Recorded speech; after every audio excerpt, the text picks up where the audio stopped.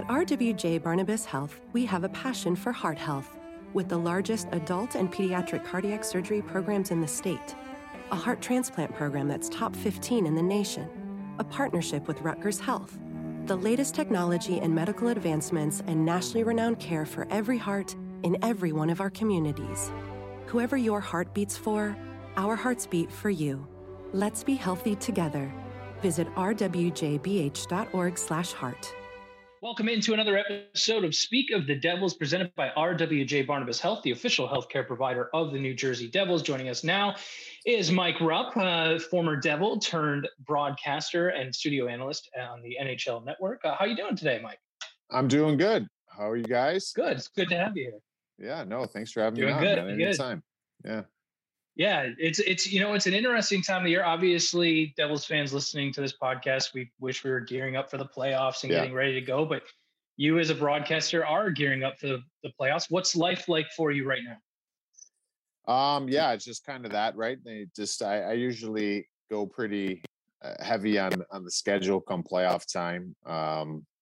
So it's that's kind of the way I want it, right? That's when you want to be watching hockey and submerged in it. So yeah, it's just getting ready for that. We've got some storylines still playing out, and then it's going to be a 2-month, a little bit of a chaos of a schedule, but I love it, man. I love sitting there and you get there some nights you're on air and these games go to triple overtime and it's 2 a.m. and you're watching these games in studio, and I enjoy it. It's a blast. So that's just kind of the schedule right now. Just seeing how some of these storylines are shaking out and getting ready. What is it, May 2nd when the playoffs start? Yeah, kind of touching on that. What is a day in the life of Mike Rupp when you're trying to track 18, 20 different teams, some trying to get in the playoffs? Because obviously for us, we follow one team. We watch every game. We're very in tune to the one team, but we're not as in touch with around the league. How hard is it to kind of follow every team and be in tune with what's happening with those clubs? You know what? I'll tell you this much. I think of it 2 ways. I've never watched so much hockey than I watch now. And if I, just like anything else in life, when you look back to maybe some of the things you did when you were younger, I wish I would have watched hockey when I played in the league a little bit more. When you're a player, you flip it on, you watch from time to time. At least I did, but it was like I needed to get away from it. Like you wanted to have the ability to unplug. So now I sit here, and the way I'm able to like watch the game, and it's much easier from here, where you're sitting there and you're bringing it back and watching it 10 times, slowing it down, and just things you pick up on now. And so I think that the biggest thing is just trying to find like that rhythm, right? And find what works for me to make sure. I mean, nothing's worse. I early on when I started doing this, I'd go in to NHL Network for a week, then I'd be off a week. And so when you're in during the week, it's easy because you're in there and you're doing it and you're submerged. That's all that's happening. And then life kind of happens when you're off for a week. And then when I would come back in, I felt like there was times where I went in and I'm like, I don't like the feeling here. Like I got to find a routine where I feel like I don't want to be, I don't always say the perfect things, give the perfect answers. People might disagree with what I'm saying, but I don't want to ever say something and not know, or at least have done some research on it. So I think I found like a schedule where I love my mornings. I'm not really a good morning person, to be honest with you. Like I don't speak a word for about probably the first hour or 2 hours that I'm up, but that's my time. I brew a pot of coffee and I sit down, and it's about reading and getting up on everything that happened the night before. Watching some clips, following some things. And on that same note, there's organizations where, you guys are Devils every day, right? I'm not Devils every day. So there's times where I write down, all right, well, this team is a team I need to refresh on. I need to watch their game this week. I have to get a little more dialed in here. I'll make a phone call when I'm in the car and start trying to, figure out things that maybe, all right, make sure I'm accurate with this. This is what I think, but I want some information to back that up before I say it on air. And you rely a lot of times on whether it's contacting personnel on the team or beat writers, that's a big value in what we do, because there's times where I formulate an idea of what I think and what I see, but I'm not seeing every second. So I want to double check those things with people in the business.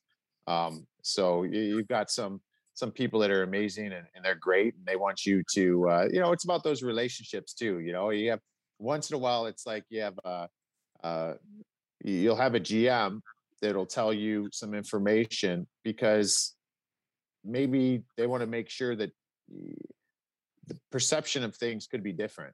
And so you want to kind of collect those things, but then kind of bounce those things off other people. So I found like a good rhythm now. And now it just seems like kind of part of everything I do each day. Well, glad you kind of brought us through a pseudo day in the life. We got your morning schedule, but let's go to a night situation. You said sometimes the Cubs goes till 2, 3 in the morning. When you're at the network, you're watching all these multiple screens, all these multiple games. How are you preparing for a show to kind of do the rundown? Because obviously you can't watch every game at the same time. So you're tuning in here, tuning in there, and making notes. And so what's a night in the life, I guess, of Mike Rupp when you're trying to track all these games in the playoffs? Yeah, I mean, the best is, I think the best is the first round. I always love that. I think that's always the best round in the NHL playoffs because it's just chaos. And I love when you're in NHL Network. So, those people listening that aren't in tune with it all the time, it's kind of like Red Zone, right? NFL Red Zone, where we're just bounced around from game to game, getting live looks, getting updates, getting goals, getting big things that happen in the game. So you're sitting there, we've got a monitor with all these games on. Twitter's kind of your best friend also, because there's things that pop up that come to us via Twitter before we even get it running through the control room. So we'll sit there if there is a goalie in a Calgary game that tweaks something. We're finding it on there. So while we're in a live look, it might be like, hey, we need some information. What's going on in Calgary? Can you let us know? But I love it because it's kind of gotten to the point now where if there's anything that, even in these live looks, a lot of times we take it with sound full. So we've got the commentating happening. But if something happens in week C, Kevin Weeks is the best with it, where he's just like, bring in the mics. I want it now. And they bring it in and it just goes, and I think that's what's fun is like, it's not, we have the ability to, when we feel passionate about something, to kind of hijack the show. And that's fun because we don't always do that because you want to keep it kind of special when you're feeling that way about something. But it's crazy. I mean, you'll be in there some nights for, it's a work day. People that when you go to work and you're working the 9 to 5, those are long days. I get it. I'm not trying to say this is anything more than that. But when you're on air for 4 hours and you have to pay attention to what you're saying, and it's draining. But when you're doing it with all those games on, man, it's cool because it flies by. You sit there and, I mean, what a better job. You sit there and watch a bunch of hockey games to give your opinion on what you think's happening. There's a lot of worse things out there. I mean, we can tell by the way you're speaking that you love it. You love being in there. I mean, but did you know when you were a player that you wanted to ultimately get into broadcasting? Were you really good with the post-game and post-practice interviews and you thought I could do this? Or what was that moment for you where a light bulb went on and said, look, I want to be a broadcaster? You know what? I always grew up, I've always been like a sports talk junkie, listening to sports talk radio. I used to listen to Jim Rome all the time. I have the things I used to listen to, even growing up in Cleveland, used to listen just sports talk radio. And I like the speed of it. I don't know, that was like that was background, I guess, music for me, was having sports talk. Or even now, like I'll be driving from Western PA to New Jersey to work. And it's like, there's some times where I'm like, hey, you know what? I should probably give myself a break here. And I'm just bouncing around listening to different podcasts, listening to just all different things and all sports, really. I don't know. I've always really liked it. So I've always had that in me. I didn't know I was going to do this. I did know at the end of my career, just for the type of player I was going to need to work. So I didn't know what I wanted to do. And I think that's a scary time for a lot of guys. So I remember, again, Kevin Weeks is one of my closest buddies. We played together in Jersey for a year, and we've been close ever since. And I saw, man, he was knocking it out of the park. He was really successful on Hockey Night in Canada. And I'd pick his brain on it. And he was just kind of like, this keeps the competitive juices flowing. It's the closest thing that you feel like you're talking the game. You're speaking to people involved in the game. And I think the big thing for me was that I had numerous people tell me, just don't disappear when you're done retiring, and don't just. I get it. Everybody's got to take time. You've got to get back and you have families and all those things, but just don't fall off the face of the earth for 2 years, because it's going to be really hard to get back in. And that's whether you're going to do this or you're going to do coaching or get involved in scouting or player development or whatever the situation is. So I thought this was a way. I'm like, all right, I'll try this out. Like, this will give me a way of kind of still staying relevant, and not just staying relevant, but just paying attention to the league and having conversations, creating some relationships. And Elliot Friedman helped me out with that. He put me in contact with the NHL Network, and yeah, I didn't know I was going to do this. I was trying it, just like I think all players should when they retire. Try it out, see if you like it. And I really did like it. And so it just kind of, I didn't plan on doing this long term. I don't know what the future holds, how much longer I'll be doing it, but I enjoy it. So it's something that is really fun. And quite frankly, like I it's fun too, because I'll be at arenas or I'm covering the All-Star game, and I was a fan of the game too. That's why I played hockey. And I'll be walking around. I'm having conversations with whether it's a GM or guys that are scouting for teams. And, in my mind, I'm like, this guy knows who I am. I run into Steve Eiserman, and he's like, "What's up, Rupper?" I'm like, Stevie Y knows who I am, dude. This is unbelievable. So it's like it's a cool thing. And just to have those relationships and talk to people. And so, yeah, I'll keep doing it. I enjoy it. And it's been good to me. So when you first made the transition, obviously, like someone like Chris and I, we've gone to college, we've learned some of the tricks of the trade and all that stuff. But as a player, I assume you never took a broadcasting class beforehand. I mean, how did you prepare for that transition? Did you get some advice? Did you take classes, or did you just jump right in and say, all right, let's see how this goes? And maybe what was the hardest transition part? The hardest transition probably for me, and probably not towards the end of my career, I started dabbling with a few things. I did NHL on Sirius XM. I do some weekly hits as a player still. And so I was starting to get better. But as a kid, I was terrified of public speaking. When we had to present projects, I mean, I was nights of not being able to sleep. So this isn't something that, now people say, hey, I can't shut up. So it's just funny, but you got to get comfortable. You got to, the best advice I got was take on as much as you can. And no matter what it is, if it's paid, not paid, whatever the circumstances are, and just keep it going like that. And I remember Nick Kiprios gave me advice on that. I mean, there's numerous guys. There's just and put yourself in tough spots, awkward spots. So I've done things from, I had a connection in Cleveland. I did some hits speaking about the Browns, and it's like, it was cool because I'm like, all right, I feel like I didn't play in the NFL, but this is uncomfortable. Like, people could call me out here, so I got to make sure I know my stuff. And it makes you like very like you got to own what you're saying.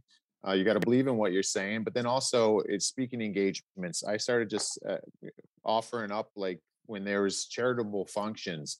Hey, if you need someone to MC it, I'll do it. And you don't got to pay me anything. I just want to come in. And it's awkward. It's tough. But those are the things that I was told. Just do as much speaking engagements in many different ways as you can. And then it eventually just got to the point where you just feel adaptable and you don't really care. You're just going to speak. And so it's always a work in progress. I'm always trying to clean certain things up, sometimes being a little more concise. And that seems to be a problem of mine sometimes. So it's a work in progress. I just have to learn by kind of getting thrown into the fire.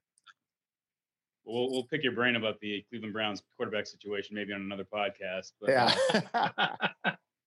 For this one, interestingly enough, you mentioned you're walking around the All-Star game. Steve Yzerman knows your name, right? You're commenting about players, and obviously sometimes the comments are good, they're playing well, but other times some players are struggling, and you got to be honest. So where do you find that balance with, trying to tell it like it is, but also understanding from a player's perspective what they're going through? And have you had any interactions with some former players that were not happy with some of the comments you've made? I think the first part of that is just I'm I think you have to not take yourself too seriously, and you've got to admit when you're wrong. And I got no problem doing that. And I'll make fun of myself in the process. And here's an example for you, just to keep it even Devils related. And there's many of these things where I've been wrong. Trust me. Earlier in the year, when Jack Hughes got hit, I made a comment on NHL Network that I love Jack Hughes, but someone needs to work with him on knowing his whereabouts on the ice and the dangerous areas of the ice, because I don't want to see him being an injury riddled player. And I meant it with the right intentions, but Devils fans took that as me coming down on Jack. Since then, I don't think that's been an issue at all. Jack has been incredible. I've been impressed through and through the way he sees the ice, not just with his teammates, but he understands where other people are on the ice, the other team. And so towards when Jack was playing and he was lighting it up, I made sure, like, hey, I got to own this. Like, I said that, but I don't feel that anymore. He's proven that, like, he's special and he does things differently, and his hockey IQ is off the charts. So sometimes it's putting your foot in your mouth, and that's okay. I don't get paid to be right. I get paid to give my opinion on my experiences. So I think that's part of it. But as far as the players, I think the hardest part a lot of times when I first started doing this is like your friends that you have in the game. Then all of a sudden you start having conversations with them, and you could just tell they're being a little reserved. And I had a friend I played with in Minnesota that I was talking to, and he's just like a little reserved. I'm like, whoa, what are you doing? Like, I listen, man, like if I want something for television or I want something, I will come out and just say, hey, can you give me blah, blah, blah. You don't have to do it, or you can do it, whatever. But I'm not like, we're still friends. Like, I'm not going to go out there and like, whatever. So I think that was the hardest part that I didn't really like off the hop, is like, you got to it's almost like you have to earn the trust back in guys. But there's been plenty of nights where you go on there and, quite frankly, and I know, Sam, you used to be with the Penguins. Like right now, I've been pretty hard on Evgeny Malkin. I love Gino. Gino was one of the most fierce teammates I've had. I love playing with him. He's got a great sense of humor. But just to be frank, right now, the way he's playing and the way he is playing without the puck, it's reckless. And that team in Pittsburgh is going to lose if he doesn't change. That's hard to say. I like him, and I'm going to cross paths with him at some point. But I'm still going to say does that mean I don't think he's one of the best players of all time? No, that doesn't mean that. He is that. I just think that if this Penguins team is going to do anything, Gino has to play better away from the puck. And so it stinks, but I mean, that's what it is. I mean, if people can't, I'm not speaking in his situation, as a player, like, you got to ask yourself, am I getting picked on, or is this a breakdown of what's happening or how I'm playing? So, it's tough at times. I mean, I've had to come down on, you can do it in a classy way. Like, you could do it. You could take the high road. If Zach Parise makes a bonehead play, I could say bonehead now. I'm not going to say that on air in that moment, but it'd be like, hey, listen, 9 times out of 10, Zach does this, but this is one that got away from him. He knows that, and you can kind of make it a little bit better. But I haven't really had an incident where someone's like calling me up and giving me crap for what I say, at least at this point. I think the best part is when you're consistent with it, right? You're not riding like the same guy over and over again, but giving these other guys a pass. So you're very consistent with how you provide analysis. I think this is a perfect time to pivot as you analyze. You mentioned Jack Hughes. On one hand, fans feel maybe this is a lost season. The Devils didn't make the playoffs, obviously, and they've been dealing with a lot of injuries. But on another hand, there's been some positive developments, particularly with Jack Hughes, Nico Hischier, and now some of the depth guys coming alive. Dawson Mercer's been a bit of a revelation as well. For you, what are your overall thoughts on the season for the Devils? Well, I think any year that you go into, everybody wants to make the playoffs. We know only half the teams can.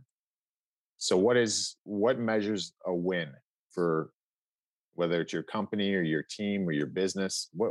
How do you measure success? How do you measure a win? And you got to tailor that to what your team and what the expectations are. For me, I'm not inside that room. I'm not in management with that group. My idea was, or my thought was, the Devils playing meaningful hockey down the stretch, where maybe if they don't get in, or at least they're making a push to get in, that's success. That is a positive step in the right direction. That hasn't really been the case. So does that mean I think that this season was a failure? No.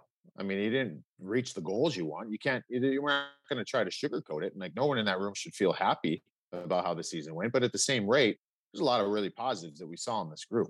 I've learned in the last 2+ months, this team can score some goals. Like, they can put some points on the board.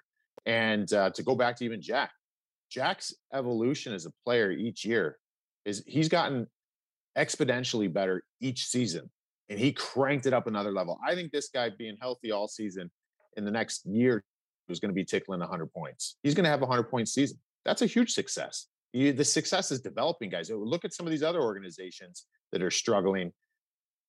The concern is when you're struggling and you have young guys who aren't developing. Are we seeing young guys develop here? Absolutely. Jack Hughes is a perfect example. Dawson Mercer, who you mentioned, awesome season. He's a really bright spot for this team. Another guy, Igor Sharangovich. He's a guy that he came into the league. I'm like, well, I like him. I like him, not just because he wears number 17. I like him a lot. He does a lot of things out there. And then he kind of plateaued, or not even plateaued, he dipped. And then I'm like, oh, I don't know. Maybe he's not that guy that I thought he was. Well, he's back to doing some of the things that he can do. And Nico Hischier, it's just the injuries have been an issue, we know, with this team. But we've seen development of guys, development of players. I think a healthy D-core, maybe shaking things up. I think this roster is going to look a little bit different, but there's a lot of things in place. Dougie Hamilton's I think he's an awesome signing. I think he changes that group. I think there's a lot of pieces. I think the hardest thing and the biggest challenge for this group is a 5-man unit. I'm not talking about D. I'm not singling out goaltending. This team has to learn how to keep the puck on the net. They can score. But now the next step is how do we consistently play good team defense? And to go back to the injury stuff as well. What does goaltending position look like? Mackenzie Blackwood, I really like him when he's healthy or when he's in. And so it's about stabilizing that position. I just think that the future's bright. I think at the end of the day, when I look at this Devils team, did they accomplish what they wanted to this year? No. But did they develop these young players? Absolutely. Like, I think you're seeing progress here. So I think the future's bright. Speaking of, you said the team next year might look a little different than they do this year. Put on your general manager hat right now. You're Tom Fitzgerald. You're sitting in the office. What are some of you don't have to name names or players or anything like that, but what are some of the areas of the game that you think the team needs to address for next season if they want to compete during the stretch run? I think there's obviously and I'm not trying to single this guy out, but there's this question mark with PK. Obviously, that's something. I think PK knows that he's probably not going to make the salary that he's been making. So what does that mean? I'll tell you this. I still think there's a lot of value there in this guy if it's the right price. And if it's not in New Jersey, he'll get it somewhere else because he's got value. He can still add in a positive way to your group. So that's a question mark on the back end. I like this D group. I actually think this D group is coming along. I like to see kind of what everybody's been talking about. I like to see a little more size in the top 6 on the wing. That's something I think that can be something. I like some of the grit and the sandpaper in the bottom 6. I like some of those, the size and the guys down in that area. But yeah, I mean, it'll be interesting if in the top 6 you can get in Jesper Bratt's been incredible. I mean, that's been like a revelation this year, what he's done. But I think they need to get someone up in that top 6 it's easier said than done. A power forward type.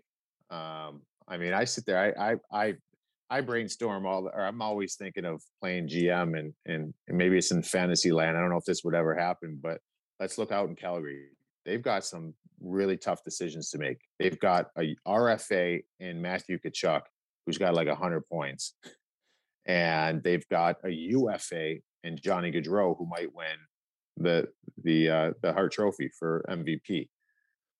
I don't know what their appetite is there. I don't think they're going to be able to afford both guys. In my mind, I don't think they'll let this guy go. But I'm like, can you imagine? And Weeks and I talk about all the time. Like, can you imagine if the Devs can get Matthew Tkachuk somehow? Like, that would be incredible. Like, these are, you're hot stoving. That's why this is fun. We can do it. We do it on air, on air and behind the scenes. But I think a guy like that, which there's not many like that. There actually might only be one or two guys like Matthew Tkachuk. But a guy that can produce, but also play with a little bit of angst in his game, I think that's an area where this team can really benefit from. You're saying they need a Mike Rupp type player in the top six, is what you're saying, right? A Mike Rupp that can score more, though. A Mike Rupp that can score more. Yeah. So, you know what?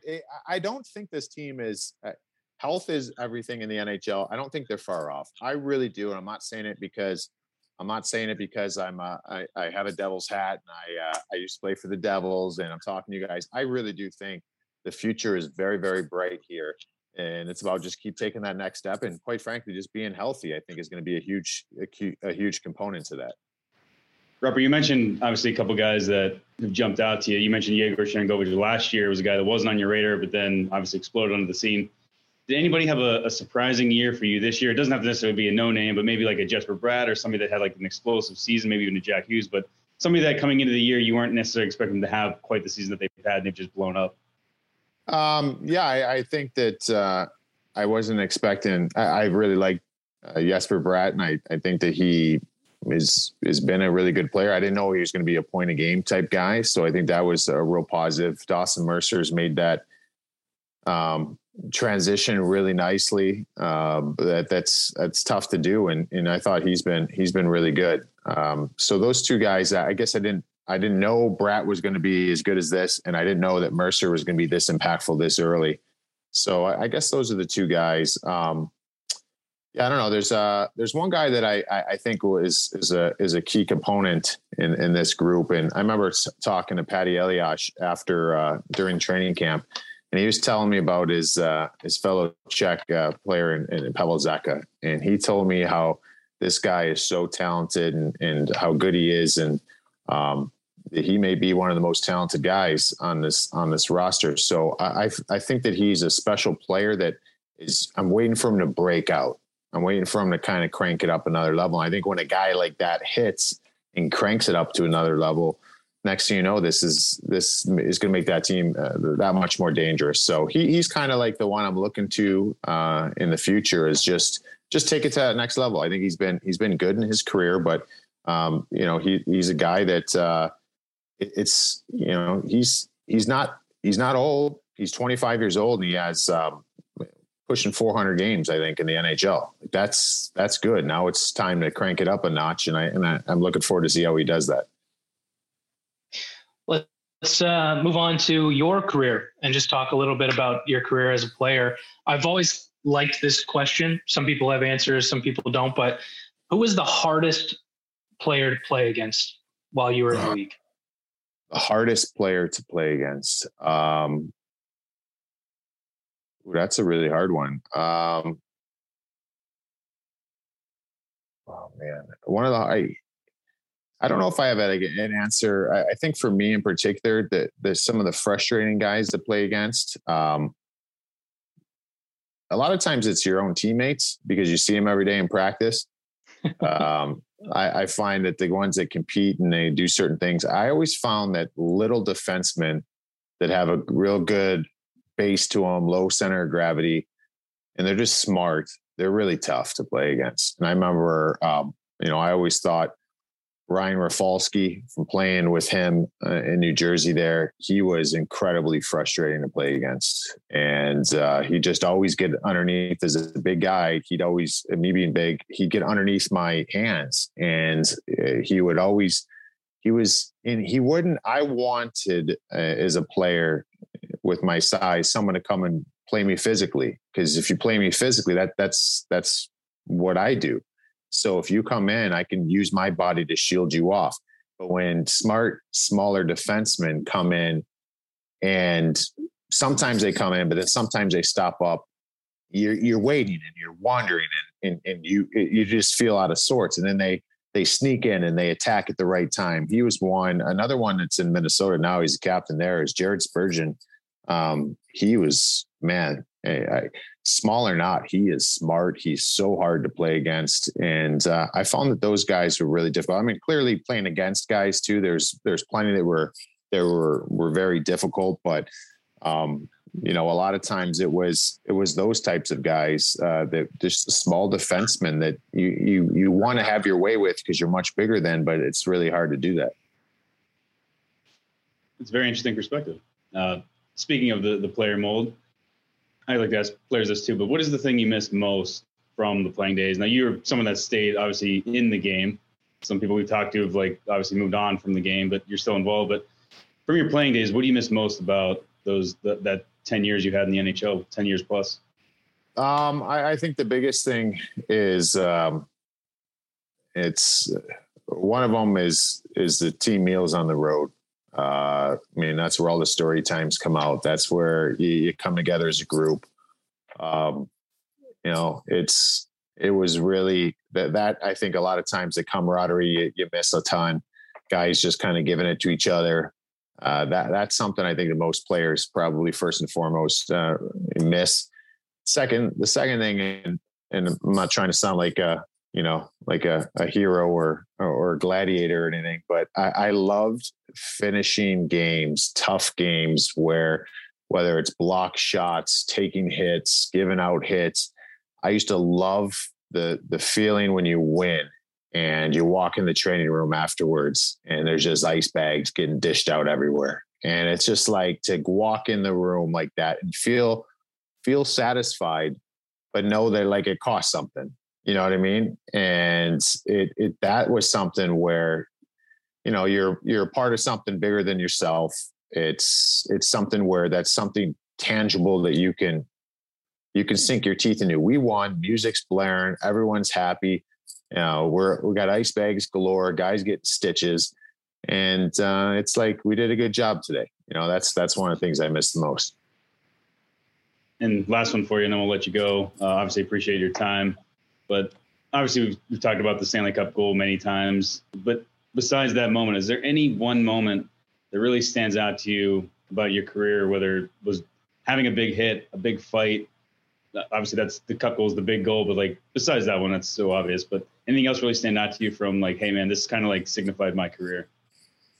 Yeah, I don't know if it signified my career, but as far as me, I've dreamt about playing in the NHL since, like most kids, since I was 6 years old. And, you know, my mom brought out, I remember with a couple things. I remember as a young kid, what do you want to be when you grow up? And the normal reactions in class were, you know, firefighter, you know, policeman, whatever it was.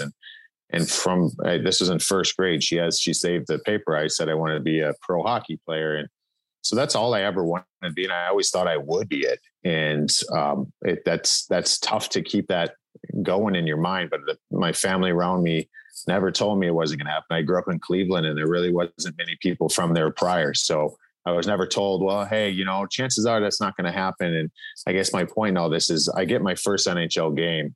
I get called up on my birthday in 2003. So I get my first NHL game on my birthday. And at that point, yeah, sure, you want to take advantage of the opportunity. You want to play in the league for a long time. But at the same rate, I don't know if I'm ever going to play another game. It could be just one game. I got called up because there was an injury. And, you know, I got called up, and I remember thinking to myself, what can I do to buy myself game two? And you know, what can I do? I was scared. I didn't know if this was it. So what do I do? Do I savor this moment? Like, how do I absorb this? Because it might end, or at the same time, you're trying to prolong it as long as you can. And I was very fortunate in that game to get a couple feeds from my teammates, and was able to score 2 goals. And it felt like, well, I at least bought myself the next game. Right. So I think that for me was like, even if it all ended then, it's easy to say that now, but even if it all ended then, I played. And that's all I ever said I was going to do. I was going to make it. So anything after that was kind of icing on the cake. So I just think that thinking back at that time, I just remember the excitement. That was back when center ice package on DirecTV. I remember my family, distant relatives. I got called up the night before the game, and that next day they were calling, and we had like 8 different family members that got DirecTV installed in their house. They got the guy come out, they tipped them $100 to come put the dish on top of the house, and they were trying to get it all situated for the game that night against the Florida Panthers. So that was like a really proud moment that everybody got to be a part of with me, that supported me along the way. That's awesome. Thank you so much for giving us the time. We always like to, give you an opportunity to plug anything you might be working on or any projects coming up. You got anything you want to share with Devils fans? Yeah. I mean, it's, I started doing a podcast this year, and it's been a lot of fun. I really enjoy it.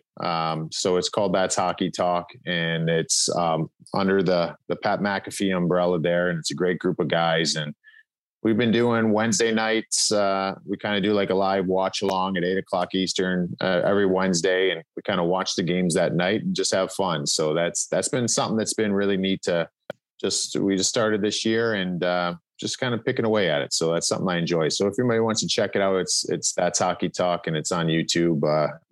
We have a good time. Hope everybody would enjoy it. I'm sure Devils fans will. Thank you so much, Roper. Awesome. Thanks, guys.